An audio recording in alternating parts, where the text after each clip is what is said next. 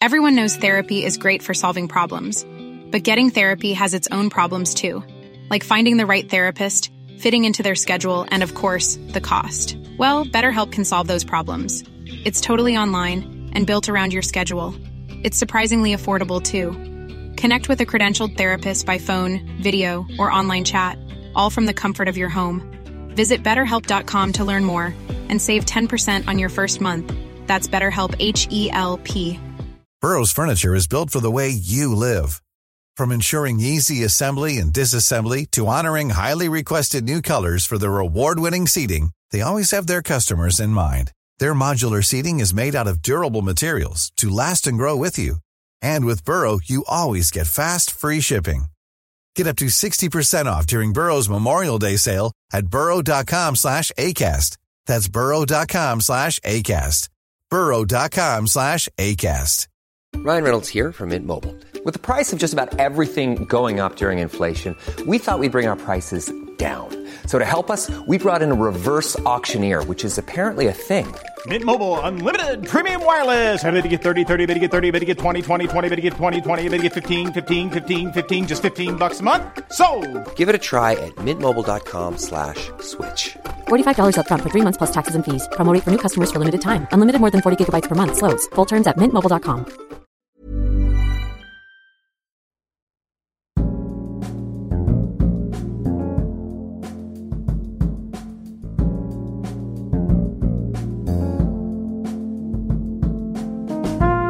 Välkommen tillbaka till Dekonstruktiv kritik. Du lyssnar på mig, jag heter Aron Flam. Och idag ska vi prata med Stefan Krakowski om hur man besegrar terror med hjälp av kärlek. Vilka gamla egyptiska hieroglyfer ska du forma med händerna för att stoppa ondskan? Du gissade rätt, det är ett handhjärta. Stefan Krakowski är läkare och psykiatriker. Han anser att det är skillnad på människor som gör onda saker av galenskap och de som gör det för att de är normala men ändå tror på något som är galet. Men först vill jag tacka dig som donerat pengar till min fortsatta produktion. Den här podden växer och det är tack vare ditt bidrag. Oavsett om du delar podden i slutna mejllistor eller om du gör det på din vägg så sprider den sig. Så tack till dig som är Patreon, har swishat på 0768943737 eller donerat bitcoins på adressen som du hittar i beskrivningen nedanför avsnittet. Och tack till dig som lyssnar och sprider. Jag vill också meddela dig som lyssnar att du krävde t-shirts som representerar ett positivt budskap. Jag tyckte från början att det vore slöseri med tid, men nu har jag lagt ner mycket möda och tanke på det och tid. Och jag ger dig 2 olika t-shirts som kompletterar varandra. Den första är ett måste till julafton. I juligt socialiströd med trycket krossa socialismen. Flankerad av min silhuett från när jag gick med den texten på en skylt i Socialdemokraternas tåg på 1 maj i år 2017 enligt den gregorianska kalendern. Video av spektaklet kan hittas på min YouTube om du har missat det, och på baksidan av t-shirten, precis som på skylten, står det socialism är ondska, hjärta. För kom ihåg, vi vill krossa socialismen, inte socialisterna. De gulliga små rödingarna. Den röda symboliserar också den kontinentala skolan inom filosofin, kreativitet, kaos och Sovjetunionen under kalla kriget, som också har gett estetisk inspiration till färg och typsnitt. Den blåa är betydligt mer USA, den går i den mest vulgära americana jag kunde komma på. På framsidan står det dekonstruktiv kritik i blockbokstäver, flankerat av poddens motto Your feelings are hurting my thoughts. Strax ovanför kan man skåda mitt ansikte omringat av Olof Palme och en svensk tiger. Bakom oss vajar en amerikansk flagga i gult mot t-shirtens blåa tyg. Svenska stridsflygplan exploderar i en påfågelfjäder runt omkring oss som en soluppgång.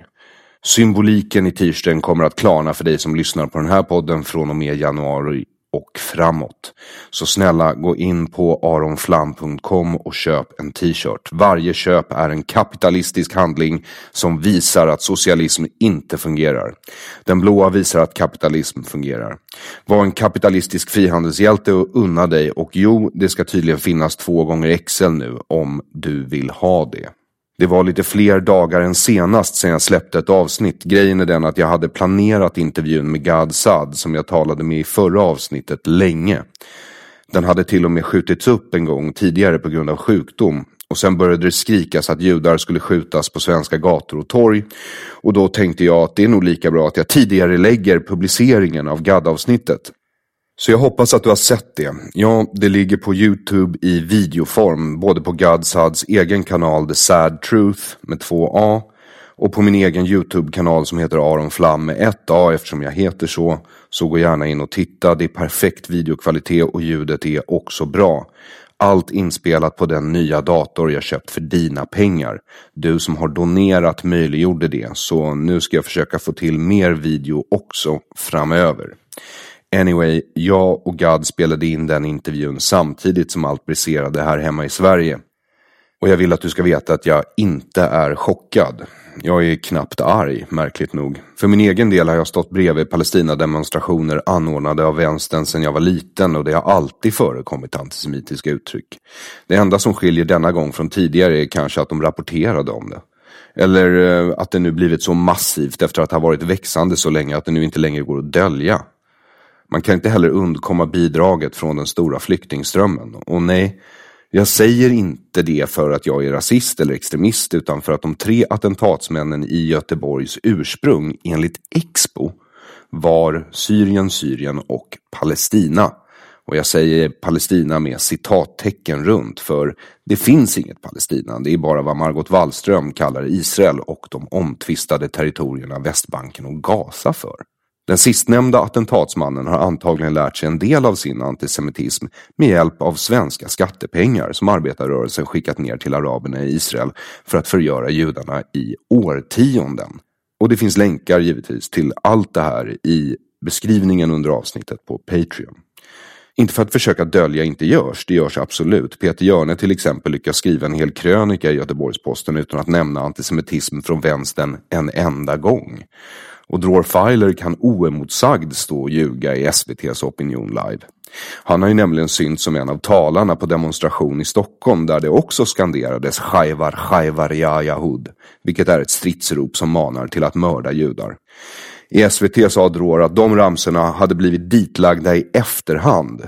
Det var ett falsarium, bedrägeri alltså. Det hade Dror fått höra av experter.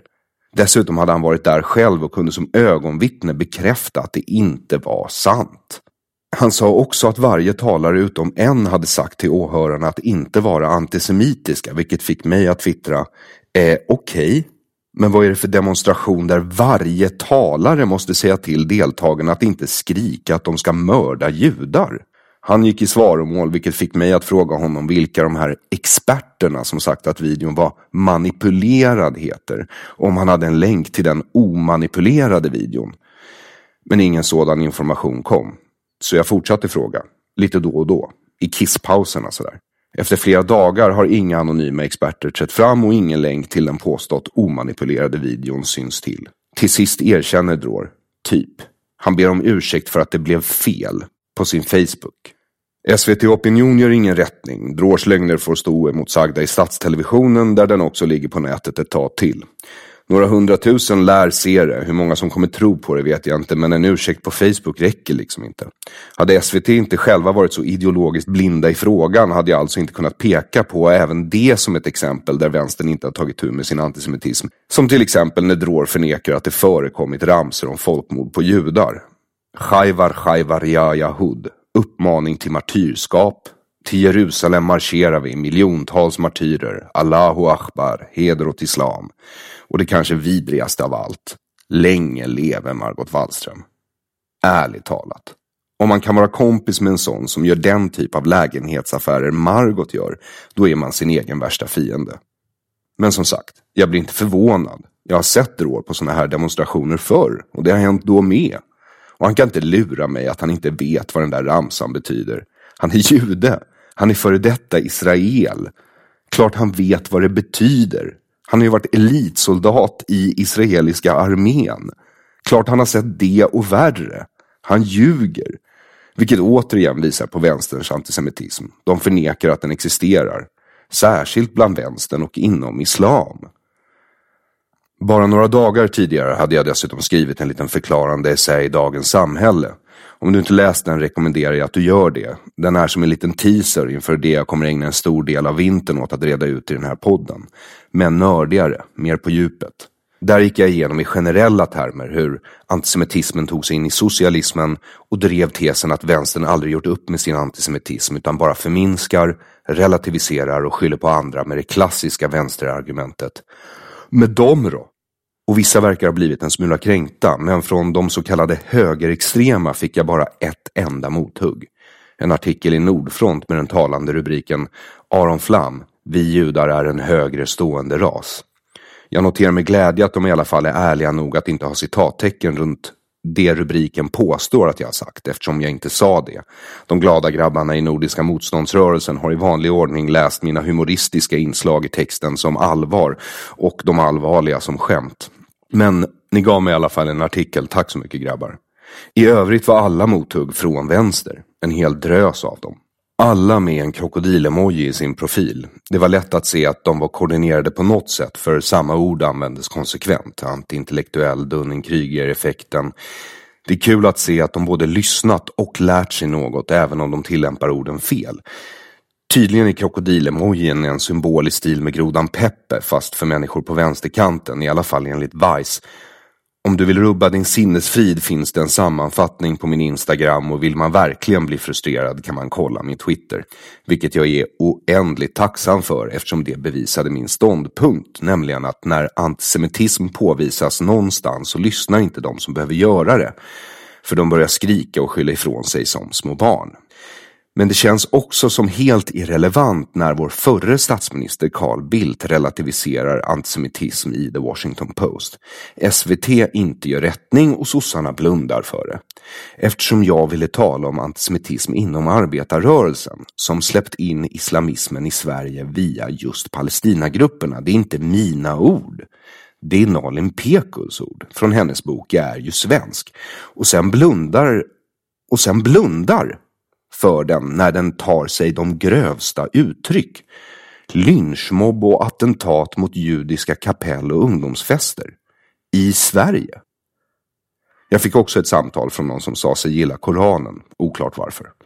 Och Henrik Arnstad gick ut på sin Facebook och påstod att jag var SD, vilket alltså inte är sant. Jag har aldrig varit SD och jag tänker inte rösta SD i kommande val heller. Dels för att det känns konstigt för mig som vuxit upp som jude att rösta på ett parti med nazistisk historia så nära inpå.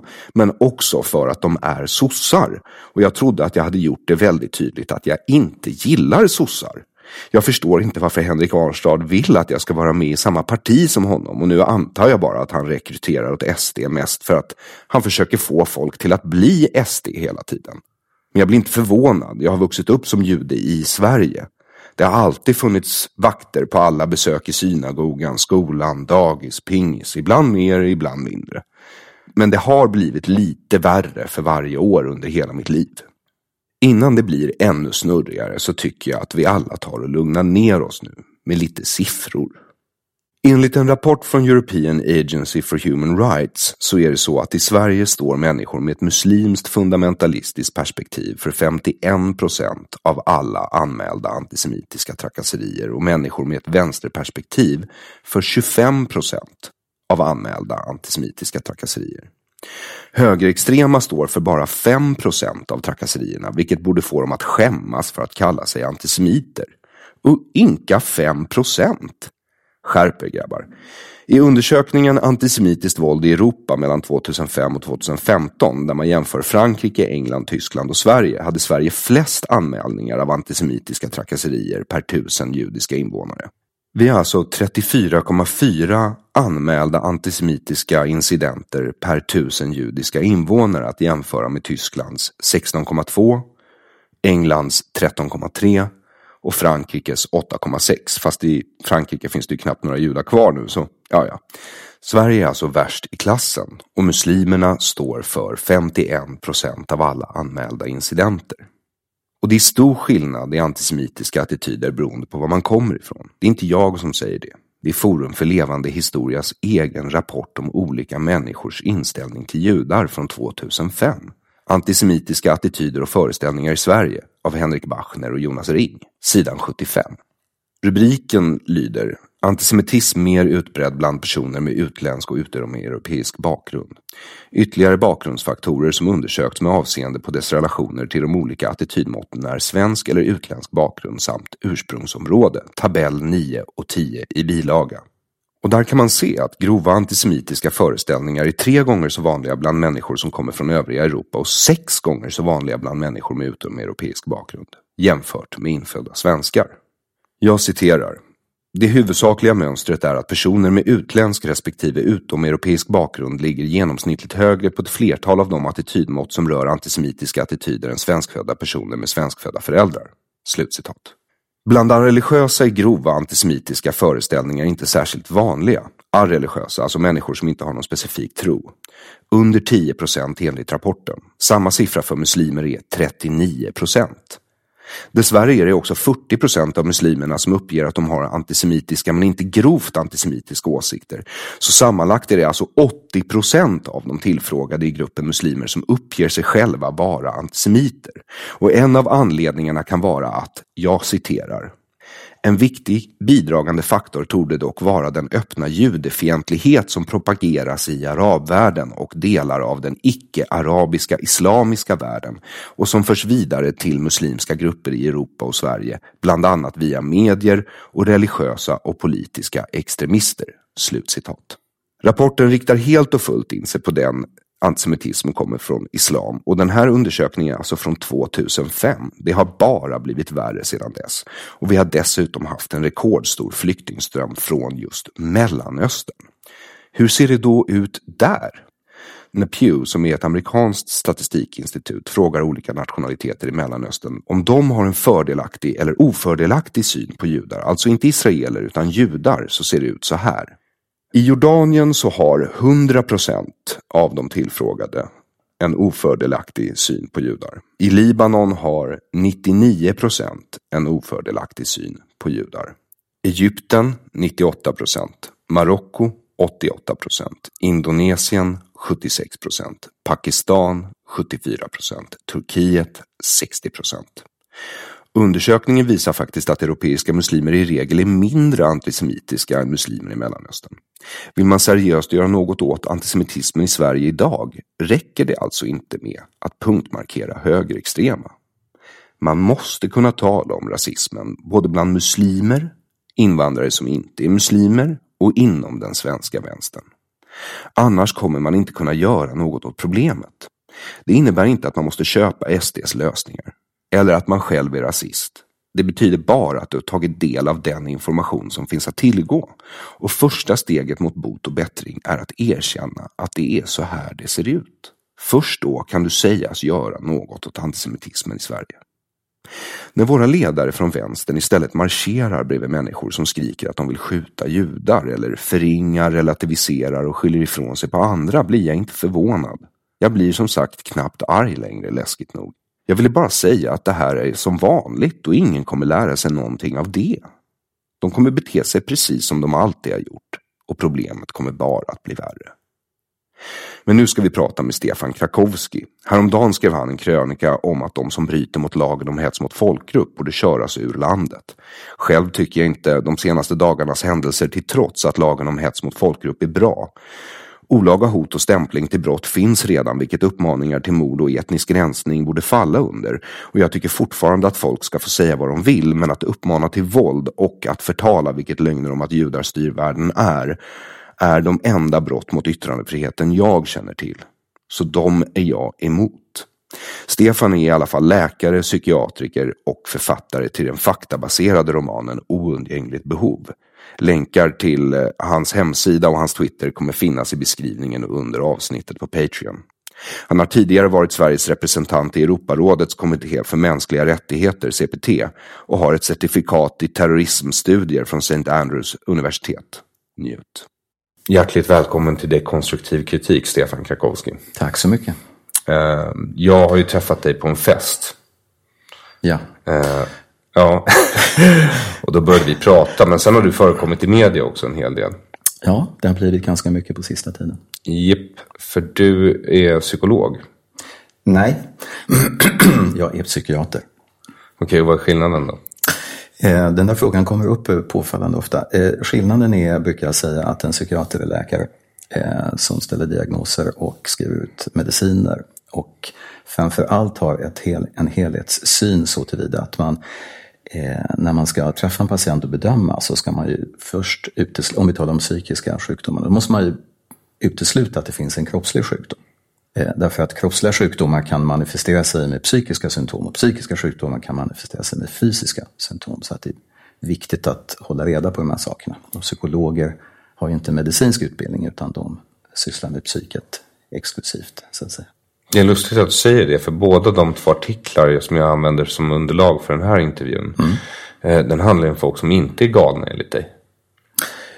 Ja, just det. Och alltså det här är ju jätteviktigt. Alltså det är viktigt att mycket handlar om det som jag försöker kämpa för. Det är att vi ska låta bli och sjukförklara folk i onödan. För det gör vi nämligen. Vi diagnostiserar, och nu talar jag, vi menar jag både allmänhet men framförallt vi läkare och psykiatrer har en benägenhet att sätta diagnoser väldigt, väldigt frikostigt och sjukförklara reaktioner hos folk som är fullt normala. Okej, men är du säker på att du inte bara vill jobba? Alltså människor som sätter diagnoser, de jobbar ju hela tiden i alla fall. Det låter ju som att du vill undvika att jobba. Alltså det finns ju så väldigt många som behöver psykiatrins hjälp som verkligen har svåra psykiska sjukdomar. Och konsekvensen nu är att jag reser omkring och jobbar ganska mycket utanför Stockholm, i landet och i Stockholm.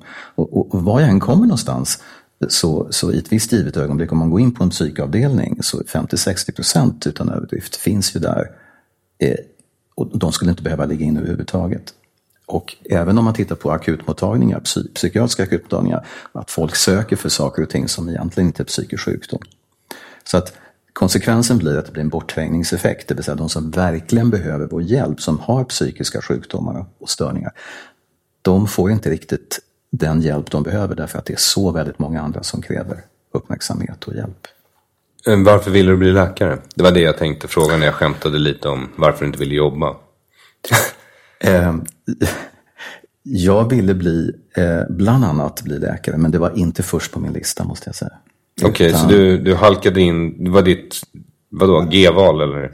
Det var plan G? Nej, men jag hade ju högsta betyg i allting. Det är en förbannelse ibland, därför att då förväntas man på något vis liksom välja prestigefyllda utbildningar. Men jag ville egentligen men det jag nu sysslar med väldigt mycket, och det är att vara skribent.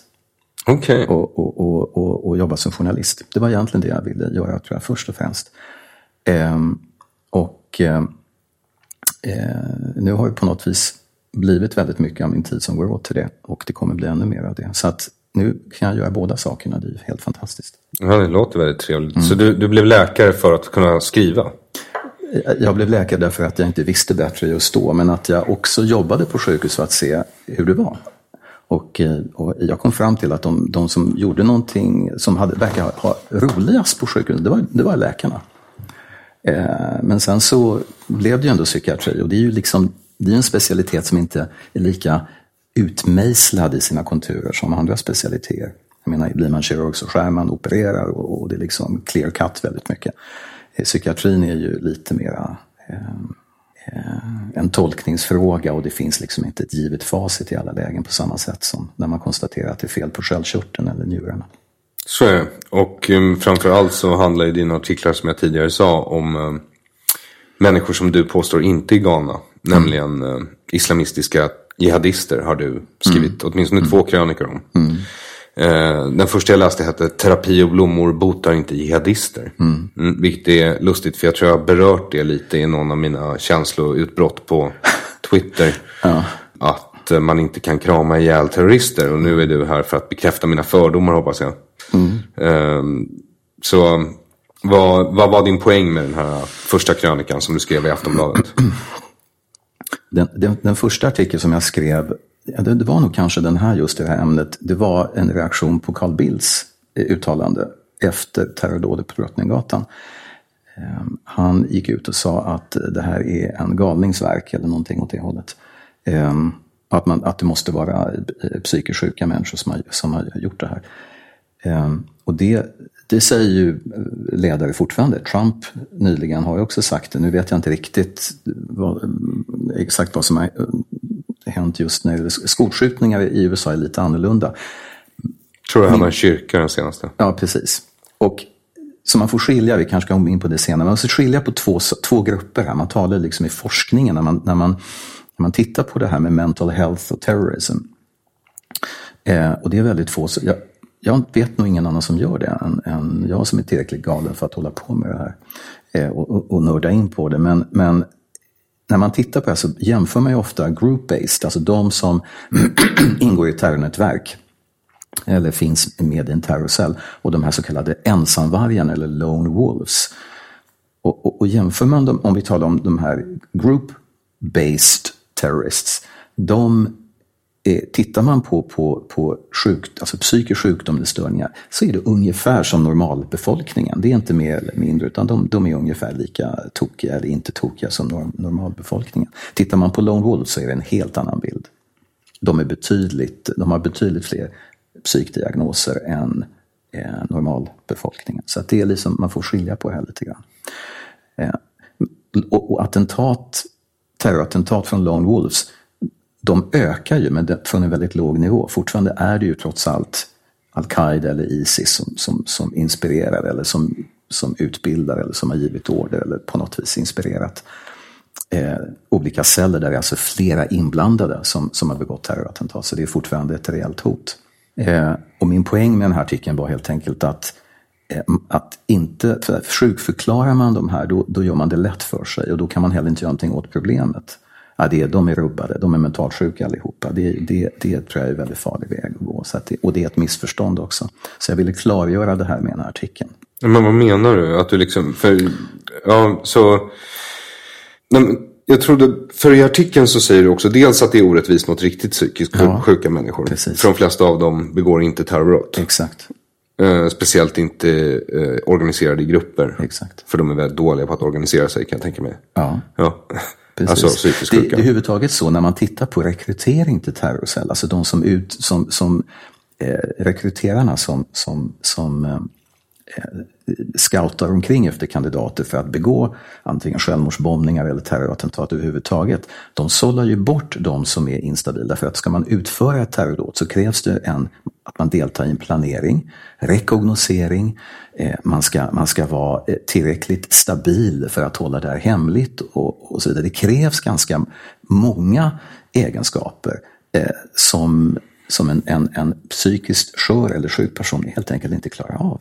Så du menar att om man sätter diagnosen psykiskt sjuk så slipper man ta itu med vilken ideologi det är som driver den? Ja, exakt. Två så. För du skriver också i artikeln att du fick tala med en kvinnlig terrorist.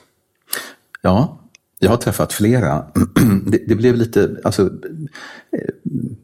vissa reagerade på artikeln och sa han vet väl han som är överläkare i psykiatri och då har jag träffat ändå, men det är ju faktiskt inte riktigt så. Det finns inte, det är en begränsat utrymme man kan skriva på.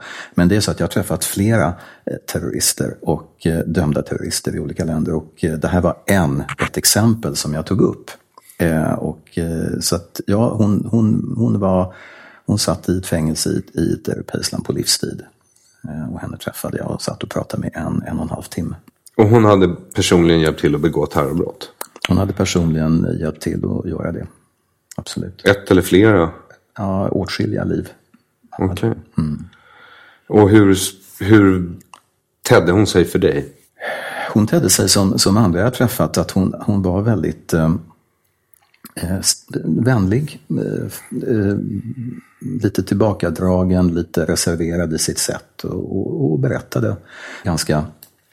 Då i den delegationen ingick så fokuserade vi på förhållandena. Det var liksom ur human rights synpunkt. Jag ville veta om hon behandlades väl och så vidare. Hon hade ju suttit på isoleringen 23 av 24 timmar om dygnet i 1,5 år. Det är alltså, det är inte varje person som klarar av rent psykiskt. Man bryter ihop ganska snabbt om det så. Nu hade man släppt på de här restriktionerna och det var därför vi var där. Det var inte planerat att jag skulle träffa just henne, men jag ombads göra det när vi ändå var där. Så det var bakgrunden. Varför bad de dig att göra det? Därför att jag var en av läkarna i delegationen och dessutom psykiater, så att det passade rätt väl. Men hon var ju mer intresserad av att tala om det juridiska, om vilka rättigheter hon hade. Och var betydligt mera intresserad av att prata med mina kollegor som var jurister i delegationen med mig. Ja, du skriver ju det, att hon tyckte att du bara ville prata om känslor. Ja, precis. Och det uppskattar jag, att hon verkar vara på samma sida som jag när det kommer till just känslor. Känslor är overrated, eller? Ja, men faktiskt lite. Ja. Så kan det säkert vara ibland. Men ja, så var det i alla fall. Så vad kände hon då? Hon kände samma glöd när det gällde kampen och att fortsätta den, och att de andra i samma organisation skulle fortsätta kampen trots att hon satt inne på livstid. Men hur skiljer du det då från en galen människa? Därför att hon sitter inne på livstid, så det är rationellt att tro att hon ska fortsätta föra den i alla fall. Eller hur? Mm. Och sen så kanske det borde föresvävat henne att deras kamp inte... Alltså det finns inte en 100% sannolikhet att de vinner om man inte är väldigt... Så hur skiljer du en ideologiskt övertygad från en galen person? Jag menar, hur gör man när någon talar i tungor å ena sidan för att den är på en gudstjänst? Och sen någon bara råkar göra det då och då, lite här och var. Mm. Ja, det där är en intressant fråga. Jag tror att det är... Man brukar ju tala om att om när vad är psykisk sjukdom överhuvudtaget? Om man tappar verklighetsförankring och dessutom att det inkräktar på den sociala dagliga tillvaron, så tror jag att då har man ju att göra med en psykisk störning eller sjukdom egentligen. Ideologisk, och det här är ju viktigt, en ideologisk övertygelse till med fanatism kan för många tyckas vara helt tokigt och galet, men det är icke desto mindre en politisk idé. Och det finns ju många än idag som är anhängare av totalitära ideologier som vi andra kanske kan tycka är fullständigt galna, oavsett om vi talar om islamism eller om vi talar om nazism eller kommunism. Ja, eller New Age om man är tillräckligt extrem. Ja, don't get me started. New Age är det har jag också skrivit om och kommer fortsätta skriva om. Det där är ett annat av mina favoritämnen. Jag ser New Age som inte bara som pinsamt utan som ett reellt hot om det skulle sprida sig allt för mycket. Ja, så allting är för stora doser helt enkelt? Utom att vara rationell och sunt förnuft. Så hon du träffade, var det en islamistisk terrorist eller var det en kommunistisk terrorist eller var det en liberal terrorist? Ja, det här som är så bra med liberaler, det är inte så många liberaler som har spänt på sig sprängvästar och sprängt massa folk i luften. Det är ju faktiskt så. Ja, nej, det är en svår ideologi att hitta rättfärdigen för att ta livet av sig ibland. Ja. Det är därför jag har bestämt mig för att jag ska ta livet av mig genom att hålla andan som en av mina idoler. Och där undvek jag elegant att svara på din fråga också. Vad hon var för någonting, om det var islamist eller någonting annat. Jaha. A lot can happen in 3 years, like a chatbot may be your new best friend. But what won't change? Needing health insurance. United Healthcare Tri-Term Medical Plans, underwritten by Golden Rule Insurance Company, offer flexible, budget-friendly coverage that lasts nearly 3 years in some states. Learn more at uh1.com. Millions of people have lost weight with personalized plans from Noom. Like Evan, who can't stand salads and still lost 50 pounds. Salads generally for most people are the easy button, right? For me, that wasn't an option. I never really was a salad guy. That's just not who I am. But Noom worked for me. Get your personalized plan today at Noom.com. Real Noom user compensated to provide their story. In 4 weeks, the typical Noom user can expect to lose 1 to 2 pounds per week. Individual results may vary.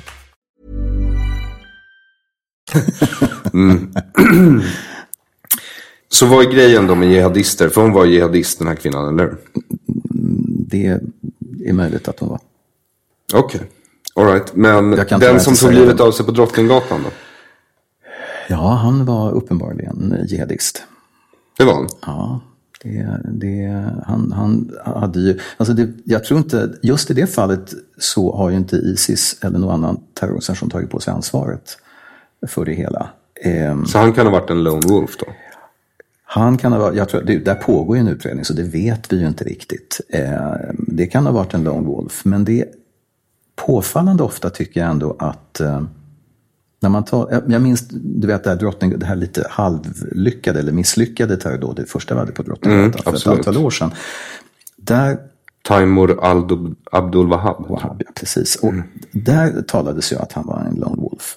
Och jag minns, och det här är ingen efterkonstruktion, jag minns när man sa det så tänkte jag, alltså dels sa man det för snabbt från polisens sida, det tycker jag att det är påfallande ofta när man har sagt att någon är lone wolf så visar det sig faktiskt att det inte riktigt är på det viset. För att det är billigt att ta livet av massa människor. Det krävs inte så många resurser, men det krävs ändå en planering. Och speciellt om man ska spränga sig själv i luften. Någon måste ju veta hur man sätter ihop de här sprängmedlen och hur man ska bära sig åt, var man ska ställa sig och maximal effekt och så vidare. För att det hela går ju ut på, om man jämför terrorismen på 70-talet, Baader-Meinhof och Brigate Ross och så vidare.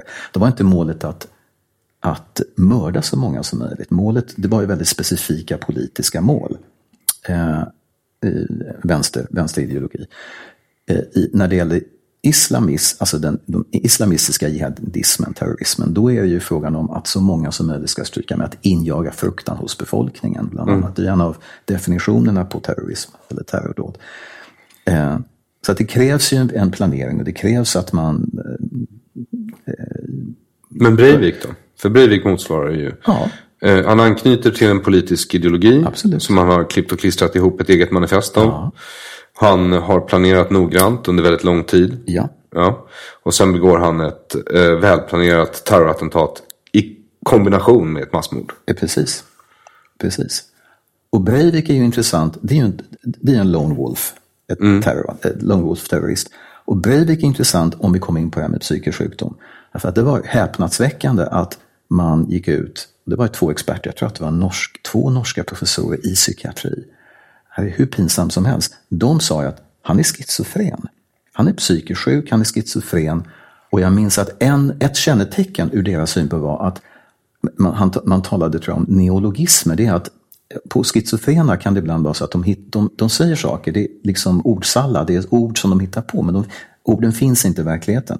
Det kallas för neologismer. Men de här professorerna, dels så fattade de inte att det inte var det, utan det var en terminologi han hade hämtat från den högerextremistiska scenen. Och dessutom så många års noggrann minutiös planering som han gjorde och utförde hela gjorde att man kunde i princip avskriva den här teorin med att det skulle vara en schizofren. Jag har träffat åtskilliga i mitt liv.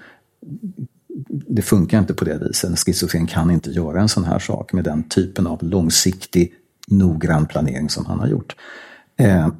Mycket riktigt fick man ju avskriva det här sen, att det inte var psykisk sjukdom.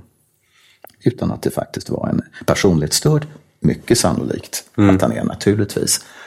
Men fullt kapabel utföra en sån här sak med en sån förödelse. Alltså. Så tillräknelig sålunda. Absolut, och dömd till fängelse. Och han är ju... han var ju... det var många konstiga saker. Han var ju... Där kom vi in på den här narcissistiska aspekten också med Breivik. När man skulle ta en sån här mugshot, när man hade gripit honom, då ville han ju inte först gå med på att fotograferas. Utan han ville att polisen skulle hämta foton från hans hemsida där det var photoshoppat för att han skulle se mycket bättre ut. Han var verkligen förberedd, kan man säga. Ja, så att, man måste se bra ut när man har begått efter det att man har begått massmord. Han vet ju att det kommer ju finnas en bild på honom bredvid varje artikel eller grej som skrivs. Precis. Så då vill han ju you have to look nice. Ja, verkligen. Ja. Speciellt med hans ideologi. Ja, det är ju inte punk där inte. Utan det är ordning och reda. Ja, absolut. Vilket varumärke var det Lacoste eller var det Ralph Lauren som strök på foten? Han hade någon sorts pikétröja på sig. Ja, det enda jag hört är att han har en skara beundrare som skickar hans favorit aftershave fortfarande till fängelset. Jag minns inte vilket märke. Ja. Ja, men du skrev i alla fall i den här artikeln, för jag ville komma till det, att terrorister inte är liksom galna, utan de är nihilister. Ja. Så vad menar du med det då? Det här med att dö för sin sak är en väldigt viktig aspekt, viktig ingrediens hos dem. Och det är ju fler som har skrivit om det här, som har forskat kring det här. Vissa av de här kända namnen hävdar ju att det här har inte riktigt med, det finns liksom inte någon religiös tolkning, utan det är bara frågan om att de vill dö en martyrdöd. Jag köper inte riktigt det där. Jag tycker i högsta grad att det finns en religiös aspekt i det hela, en religionsaspekt i det hela. Att man ändå, man söker döden, martyrskap, och man vill komma till ett bättre ställe så att säga. Men det är definitivt religiösa och ibland också politiska motiv. Det här varierar lite grann. Man ska också komma ihåg att terrorister, liksom, beroende på vilken region vi talar om, har olika motiv, olika mål och så vidare. Men de terrordåd vi har sett på sistone här är ju frågan om att man är religiöst inspirerad. Jag tycker inte man kan inte ta bort religionen från den här, eller tolkningen av religionen från den här ekvationen. Det tycker jag vore fel. Och vi samlas ju inte till stora kärleksmanifestationer för människor som är schizofrena eller sinnessjuka. Nej. Så jag antar att när du arbetar som psykiater så måste du bota folk med annat än kärlek då. Men terrorism kan vi i alla fall konstatera, det går att bota med kärleksmanifestationer. Ja, alltså den här artikeln, det som jag har blivit trött på, jag tror att flera sedan dess har tröttnat också på det här, det är med handhjärtan och blomstermärken. Det är inte så att jag intervjuades i TV3, Aftonbladet TV, om det här också, samma med den här artikeln. Och jag sa där att jag förstår att behovet av att samlas, att sörja ihop och så vidare, det är ju ett naturligt behov hos människan. Men det jag är rädd för det är att, och jag tycker fortfarande att man borde ha ställt på ett mycket tidigare stadium mycket, mycket större krav när det gäller lagstiftning, när det gäller olika åtgärder. Och det finns till exempel Magnus Ranstorp som är har varit något av min mentor när jag har gjort det här. Har ju också kritiserat åtskilliga gånger att Sverige ligger väldigt långt efter jämfört bara med Danmark till exempel och Norge när det gäller just att göra någonting åt det här. Vad menar du med göra någonting åt? Jag menar bland annat att man för länge sedan borde ha förbjudit terrorresor till exempel. Och hur ska man göra det? Ja, för 7, 8, 9 år sedan så talade jag med en högt uppsatt jurist på ett departement och då jobbade jag för Europarådet som Sveriges representant i Strasbourg. Och då hade vi ett samtal, det var i Stockholm, och då minns jag att jag sa att man borde verkligen lagstifta om det här. Om det framgår att någon från Sverige har åkt iväg och anslutit sig till en terrororganisation så borde det vara straffbart.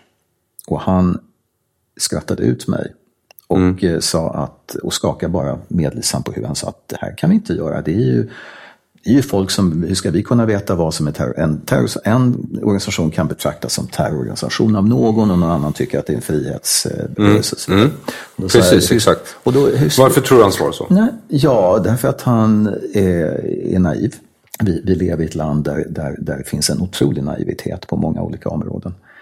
Men tror du därför Sverige har den här lagen? Inte har den. Nej, alltså, nej, det är just, vi har ju kämpat emot den här typen av lagstiftning så länge som man kan ju faktiskt snacka om att vi aktivt har en lag om att man ska få åka och slåss. Jag sa till honom, hur svårt kan det vara? Det är bara att gå på FN eller EUs lista på terrororganisationer. De finns ju där. Och ISIS och Al-Qaida, alltså det är ju, så svårt är det ju egentligen inte. Men det fanns inte riktigt den här viljan då, har vi en lag. Men man kan inte använda någonting retroaktivt naturligtvis, men nu har vi den här lagen att det är förbjudet med terrorresor och så vidare. Men jag vill ju gå, och det sa jag också, jag vill ju gå längre. Jag vill att man ska beröva folk det svenska medborgarskapet. Det är ju en väldigt allvarlig åtgärd. Ja, men andra länder gör ju det. Holland gör det, England har gjort det och Europadomstolen i Strasbourg har godkänt att England har gjort det. Och då säger jag, men man kan inte göra folk statslösa. Nej, det kan man inte göra. Men vi kan göra en lagändring där, och det finns ju folk, många har ju dubbelt medborgarskap. Och där, i de lägena kan man naturligtvis göra detta med en lagändring och ta ifrån dem det svenska medborgarskapet. Det finns ingen anledning att inte göra det. Jag sa då, och jag tycker fortfarande att jag jämför de här med, det är precis som, jag tycker att man ska ställa människor som reser ner och ansluter sig till ISIL och Al-Qaida, som begår masslakt, mördar barn, bedriver sexhandel. De ska ställas inför rätta och dömas precis som nazisterna gjorde efter andra världskriget. Jag ser ingen som helst skillnad. Du menar internationella domstolar? Absolut. Eller i de länder de är medborgare i, naturligtvis. Jo, men det är ju många som har åkt dit som inte är medborgare i till exempel Syrien, men som ändå har åkt från Sverige. Ja. Alltså andra generationens invandrare, så de är uppfödda och uppvuxna här. Vi har fött upp dem. Och då menar du att vi ska ta ifrån dem medborgarskapet och tvinga Syrien, som kanske inte ens har ansvar för en person från Eritrea som har valt att åka till Syrien via att ha fötts i Sverige. Nej, jag tycker att man i första hand ska dömas i de länder man kommer från och medborgare i. Det är nummer 1. Men jag skulle gärna se en Nürnbergrättegång också. Det är jag inte alls främmande för. Men jag tycker i första hand Nürnbergrättegång i pedagogiskt syfte, helt enkelt. Men första hand i de länder de kommer från, de medborgare. Och det har ju skett också bland annat i England. Där en medlem av Al-Shabaab, somaliska terrororganisationen, han blev berövad sitt brittiska medborgarskap. Och klagade i Europadomstolen i Strasbourg, och de höll med. De gav brittiska staten rätt. Jag tror att de har gjort det i flertal fall, England just. Är det så? Ja. Och då återbördas de här personerna till sitt andra medborgarskap då? Ja, absolut.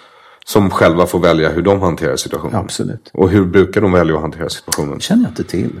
Okay. Men det är lite grann deras problem, måste jag säga. Det är ingenting som jag skulle förlora sömn över. Är det för att ideologin framförallt kommer därifrån? Som terroristerna drivs av? I just det här, den senaste vågen av terrorism från 2000 till 2000 nu? Hur då? Alltså, du vet att det brukar sägas ofta i media att så här, det är fortfarande fler nationalistiska rörelser som har mördat folk i terrorism än det är islamistiska rörelser. Och det beror ju på när man börjar mäta ifrån. Men om man ser det som vågor av hur ideologier radikaliseras mer och mer eller mindre, så kan man ju säga att från cirka slutet av 90-talet, redan under Clinton alltså, och fram till nu, så verkar det som, i alla fall när jag har varit inne i den här internationella terroristdatabasen, just islamistisk terrorism. Ja, precis. Ja, men så är det. Så är det. Och det är framförallt med dödlig utgång också. Ja, antal offer. Så det är inte bara några som hänger från en bro, vilket man kanske skulle kunna... Nej, men det är fler och fler som mördas, eller som stryker med. Nu står vi i en ny situation också, i och med att ISIS territorium krymper. De är ju naturligtvis... Vi får se vad som händer nu. Den stora frågan är naturligtvis och det här är också en sak som bekymrar mig väldigt mycket, att vi har ju egentligen inte haft någon som helst kontroll över alla människor som kommer in över gränsen in i Sverige. Vi vet ju, och de som har återvänt, som har begått avskyvärda brott för när de har slagits för ISIS. Och nu, de är ju tillbaka nu. Och de sitter här, och de med bidrag och ställs inte inför rätta. Därför att man inte har laglig möjlighet att göra det. Som sagt, man kan ju inte ta någon retroaktivt. Men jag tycker ändå att i den stund de kom över gränsen tillbaka till Sverige, så skulle de gripas. Man skulle ställa dem inför rätta om det fanns rimliga skäl att anta att de har begått kriminella handlingar. Jag tycker inte att de bara ska kunna sitta i sina... Men återigen, jag tror Magnus Ransson som sa det, att man mördar och slaktar i Syrien, och så åker man tillbaka till sin lägenhet i Bergsjön, och som om ingenting har hänt, och får sitta där i fred. Det är ju helt absurt egentligen. Ja, och då kommer man tillbaka till det här varför Sverige inte har lagar som gör att de kan lämna ut krigsbrottslingar till andra länder. Och svaret på den frågan är svenskarna som slogs för Waffen SS i division Nordland, 10 000 poäng. Om vi spelar den frågesporten, vill säga. Ja. Men nu kan vi ju kanske börja få sådana lagar, för nu har ju säkerligen alla de gått vidare. Och vi har fått våra händer. Så Ja, det är i vanlig ordning ett svenskt sätt att hantera problem på, kan man säga. Men det är väl, för det är så jag har förstått det. Det är därför vi inte har någon terrorlagstiftning. Det var för att vi inte ville lämna ut nazister till Nürnbergrättegångarna efter andra världskriget. Jaha, ja, det känner jag inte till faktiskt. Ja. Vanligtvis så lämnar man inte ut, även de som har begått väldigt grova brott i Sverige, så lämnar man inte ut om man har anledning att förmoda att de skulle dömas till döden i de länder de skickas tillbaka till. Ja. Ytterligare en sak som vi har använt som ursäkt. Väldigt snyggt spelat måste jag säga av sossarna. Framförallt, även om det säkert fanns många andra skyldiga, så var de vid makten. Och det är därför de har det yttersta ansvaret. Så, då tycker jag att vi, alltså så här, för det, jag har stört mig väldigt mycket på de här kärleksmanifestationerna.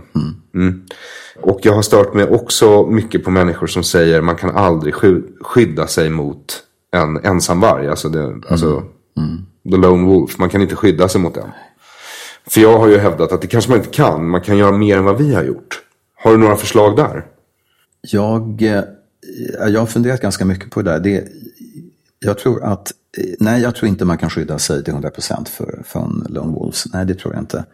Men det intressanta är att när vi talar om lone wolves så visar det sig också när man har tittat på det här i forskningen att lone wolves är inte så isolerade och sådana enstöringar som man faktiskt tror. Utan det visar sig faktiskt att det i väldigt många fall finns ledtrådar för omgivningen. Alltså i påfallande mycket ofta än vad man tror så har både anhöriga och vänner ett ganska bra hum om vad som är på gång.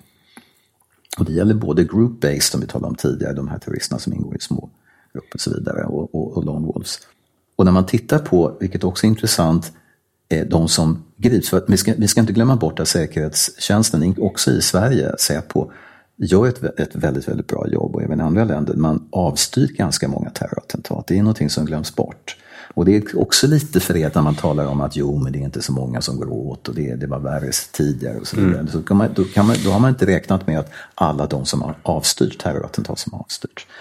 Så att varför får vi aldrig reda på det i Sverige? Hur många som har avstyrt? Varför kan de inte liksom ett år efter eller något säga? Vi har i alla fall avstyrt så här många. Jag vet inte hur villig man är från Säpos sida att egentligen avslöja det. Men, hur villig är man från politikernas sida att avslöja det? Jag vet ej. Jag vet faktiskt inte riktigt vad man har för överväganden där. Men när Säpo kan slå till och avstyra så har man tittat och man har spanat under en längre tid. Så att ungefär 80% någonting är liksom riktade utredningar och spaningar. Om vi talar om islamistiska jihadister nu. När det gäller nynazister och högerextrema, då är det ofta en annan allmän brottsutredning där man liksom snubblar över det här att okej, titta, han tänkte spränga dem i luften. Så att det är mer av en tillfällighet egentligen att det har blivit så. Nu talar jag inte bara om Sverige utan jag talar liksom om den europeiska scenen. Är det för att liksom hela säkerhetstjänstens intresse har riktats åt ett håll nu? Ja, man fokuserar ju väldigt mycket på islamistiska jihadism och så vidare. Men man ska inte glömma bort det här högerextremistiska, för det är också ett reellt hot. Dock inte lika stort som det andra naturligtvis. Men det är intressant att se de här siffrorna lite grann, att det finns en viss... Men min poäng är att hur ska man göra någonting, hur ska man göra någonting åt långbord? Jag tror att det finns... Alla måste samarbeta på ett helt annat sätt än tidigare. Där måste skolan finnas med, där måste faktiskt psykiatrin på ett hörn också finnas med. Just när det gäller långbord som ju... jag tror att en undersökning 18-20 gånger vanligare med psyksjukdom än i normalpopulationen. Så att det finns liksom, och de här har ju ofta en diagnos eller två, de har haft kontakt med psykvård. Så att jag tror att skolan och sociala myndigheterna, psykiatrin, alla på något vis måste vara medvetna på ett helt annat sätt än tidigare om det här och samarbeta. 100% kommer det aldrig bli. Nej, så är det ju. Att stoppa någon som Breivik torde vara svårt. Han verkar ju ha skött det där på ett liksom... Ja, absolut. Ja, det är ju hemskt att säga, men för det han gjordes föredömligt sätt då, antar jag. Ja, alltså, han var väldigt noggrann. Han var väldigt noggrann, och det var många års planering. Så å ena sidan så skulle man kunna säga att det finns något nihilistiskt i att vilja dö för en sak. Men å andra sidan så är det ju faktiskt så att det kan vara enda sättet att ge döden mening. Eller hur? Så när man dras till den här typen av organisation så finns det ju också någon sorts messiasmyt som driver den. Och hur hade du tänkt att man skulle hantera sådana? För messiasmyter till exempel, de använder vi och sa vi alla mänskliga kulturer med något annorlunda innehåll. Men det brukar sluta med att hjälten genomgår åtminstone en symbolisk död innan han återuppstår. Ja, men det finns ju där martyrskap. Och det märkliga är att det har blivit någon sorts... Jag tror att Magnus Sandelin, terrorforskaren och författaren, han som kanske bäst känner till den jihadistscenen i Sverige, han talar om det här, han skrivit en bok om det här som heter Jihadi Cool. Och det är på något vis ett visst mode, ett visst sätt alltså det har ju, man lever ju inte speciellt fundamentalistiskt religiöst på något vis, utan det är på något sätt man går till gymmet och där knyter man kontakter. Det är inte nödvändigtvis att man radikaliseras via moskén, utan det kan ske på boxningsklubben eller gymmet eller någon annanstans. Så att det är ju en livsstil väldigt mycket. Om alla skulle vara uppmärksamma och ha en helt annan medvetenhet om det här än hittills, så tror jag att man skulle komma väldigt, väldigt långt egentligen. Du menar att liksom, om någon hade sett i tid att jag tittade på lite för mycket sitcoms och läste lite för mycket P.G. Wodehouse och Terry Pratchett, så hade någon kunnat stoppa mig innan jag halkade in på min första humorklubb, och sen efter det, ja, det rullade ju bara på. Jag älskar P.G. Wodehouse. Jag älskar P.G. Wodehouse. Nej, men jag tror att just nu finns det ju glapp liksom. Det är en sak som, alltså kommunerna, de vet ju inte, alltså, de har ett bristande samarbete. De klagar över att de får inte veta någonting från Säpo. Säpo berättar inte om det här, och det finns liksom ett glapp där. Nu har Säpo sagt, men vi gör vårt bästa. Ja, men de är ju en hemlig polis, Säpo. Ja, men de kan ju... Man kan ju inte klaga på att de inte säger någonting. De gör ju sitt jobb i det fallet, de gör sitt jobb, men... Jag ber bara om att de skryter lite i efterhand så man vet att de är bra också. Ja, precis. Ja. Jo, precis. Jo, men man kan fortfarande vara hemlig och ge ganska konkreta tips om där och där bor den och den. Där skulle man behöva göra någonting. Men kan de inte släppa den falska ödmjukheten en smula i så fall? Säpo? Ja. Ja, men det är jante alltså, det går inte... Det ska ju vara hemligt också. Det ska ju vara hemligt. Jag jobbade ett tag på högkvarteret, militärkvarteret, och hade då inte med Säpo att göra, men hade med MUST att göra, militär underrättelsetjänsten. Och det är ju, man jobbar ju i viss hemlighet, så är det ju. Man kan liksom inte vara alltför öppen med saker och ting. Ja, jag märker det här. Jag försöker ju dra ur saker. Men det är fortfarande är ju så att man det är också så att ibland så kan det bli ens värsta fiende, därför att om man håller allt hemligt så kan det gå fel också. Utan det måste ju på något vis finnas en balans, och man måste på något vis vara konstruktiv och inte sitta allt för mycket och stum och inte göra någonting. Och när det gäller just det här så tror jag att det är väldigt viktigt. Jag är övertygad om att det är viktigt. Ska vi kunna få bukt med det här, då måste man samarbeta. Säpo kan inte ensamt förhindra saker och ting. De måste få tips, de måste få från allmänheten, och de måste ha ett betydligt bättre samarbete med sociala myndigheter och med kommunerna än vad som hittills har. För annars så kan vi inte lösa det här på sikt. Vi måste bli effektivare än vad vi varit hittills, så är det. Så man ska hålla lite koll på sin unge bara. Om den börjar lyssna på lite för mycket arabisk stämsång utan instrument eller... Ja, mycket har att göra med... Alltså... För jag har också YouTubeat den stämsången. Och det är bra stämsång. Ja. Jag förstår inte texten alla gånger. Nej, jag tror i och för sig att de är mer intresserade av hiphop och annat än stämsång egentligen. Det är just. Ska du skylla på hiphopen nu? Ja, det är det. Hiphop är farligt. De tackar ju Jesus i varannan mening. Hur ska man kunna bli muslim om man lyssnar på hiphop? Ja, men det är inte alltid rationellt det där. Det är inte alltid logiskt. Nej, det är ju religion. Ja, det är ju religion, precis. Och det är liksom cherry picks. Det är liksom inte så att de har läst Koranen eller kan någonting om den. Men det är också ett argument. Men det här är ju inte, när det är ett jihadistiskt terrorattentat, men han hade ju knappt en aning om vad som stod i Koranen. Men det är ju inte, det är ett dåligt argument. Det behöver inte betyda att det inte är religiöst motiverat.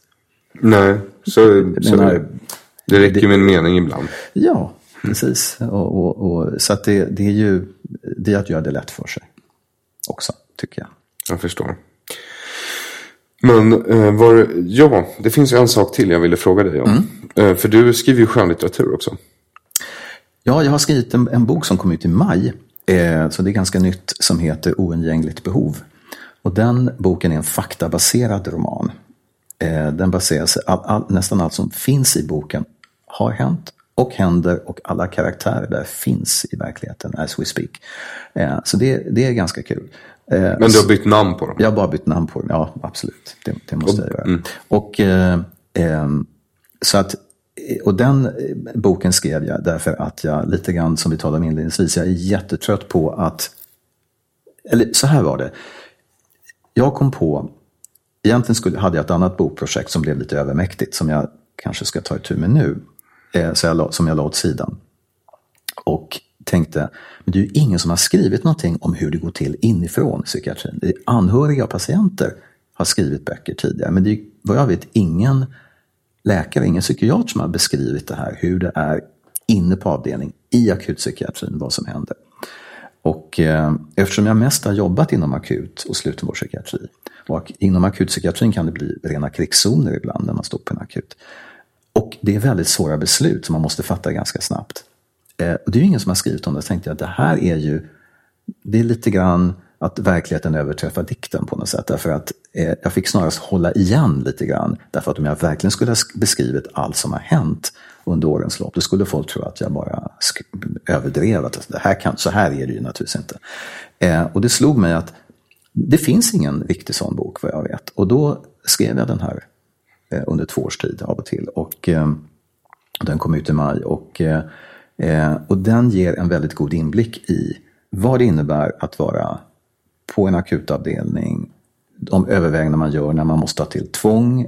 De etiska överväganden. Men det skildrar också de här människornas ganska tidvis vilsna privatliv med otrohet och med alkoholmissbruk och så vidare. För det förekommer ju också. För det är väl det man brukar säga, att bästa stället för en sinnessjuk att gömma sig om den är smart, det är att ta anställning på ett sinnessjukhus. Så kan det vara ibland.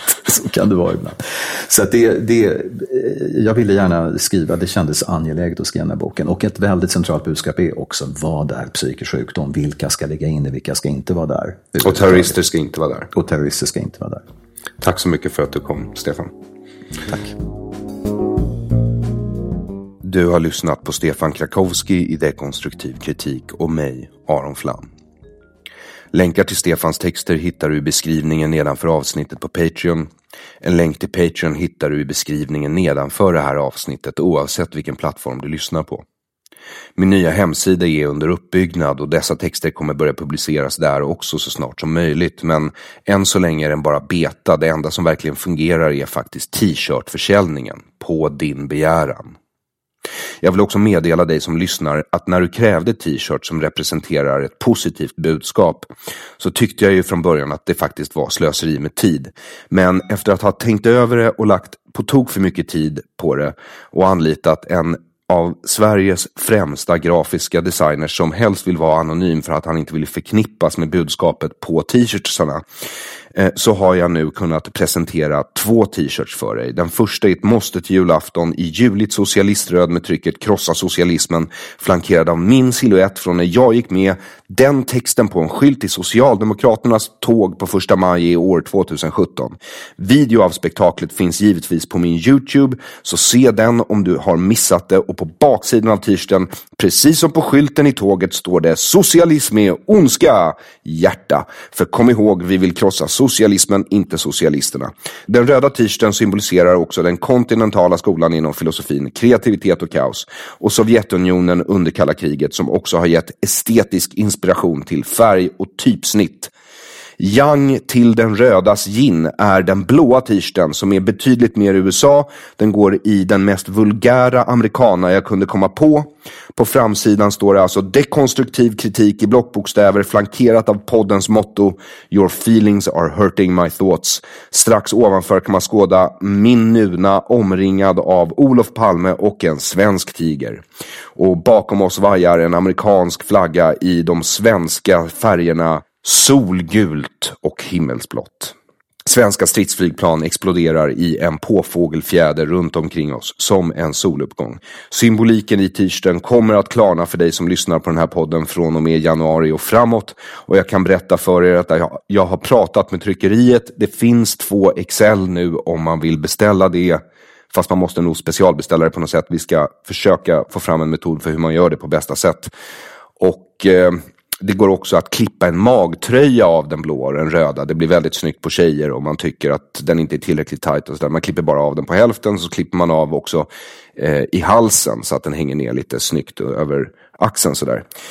I alla fall, så snälla gå in på aronflam.com och köp en t-shirt. Varje köp är en kapitalistisk handling som visar att socialismen inte fungerar men att kapitalismen faktiskt fungerar. Så var en kapitalistisk frihandelshjälte. Unna dig det här. Och tack till dig som är Patreon. Har swishat på 0768 943737 0768 943737 eller donerat bitcoins på adressen som du hittar i beskrivningen nedanför avsnittet på vilken plattform du än lyssnar på det här på. Och tack till dig som lyssnar och sprider. Tills nästa gång. Ha en god tidsenhet.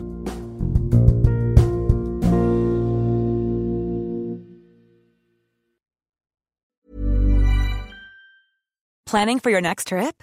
Elevate your travel style with Quince. Quince has all the jet-setting essentials you'll want for your next getaway, like European linen, premium luggage options, buttery soft Italian leather bags, and so much more. And is all priced at 50 to 80% less than similar brands. Plus, Quince only works with factories that use safe and ethical manufacturing practices.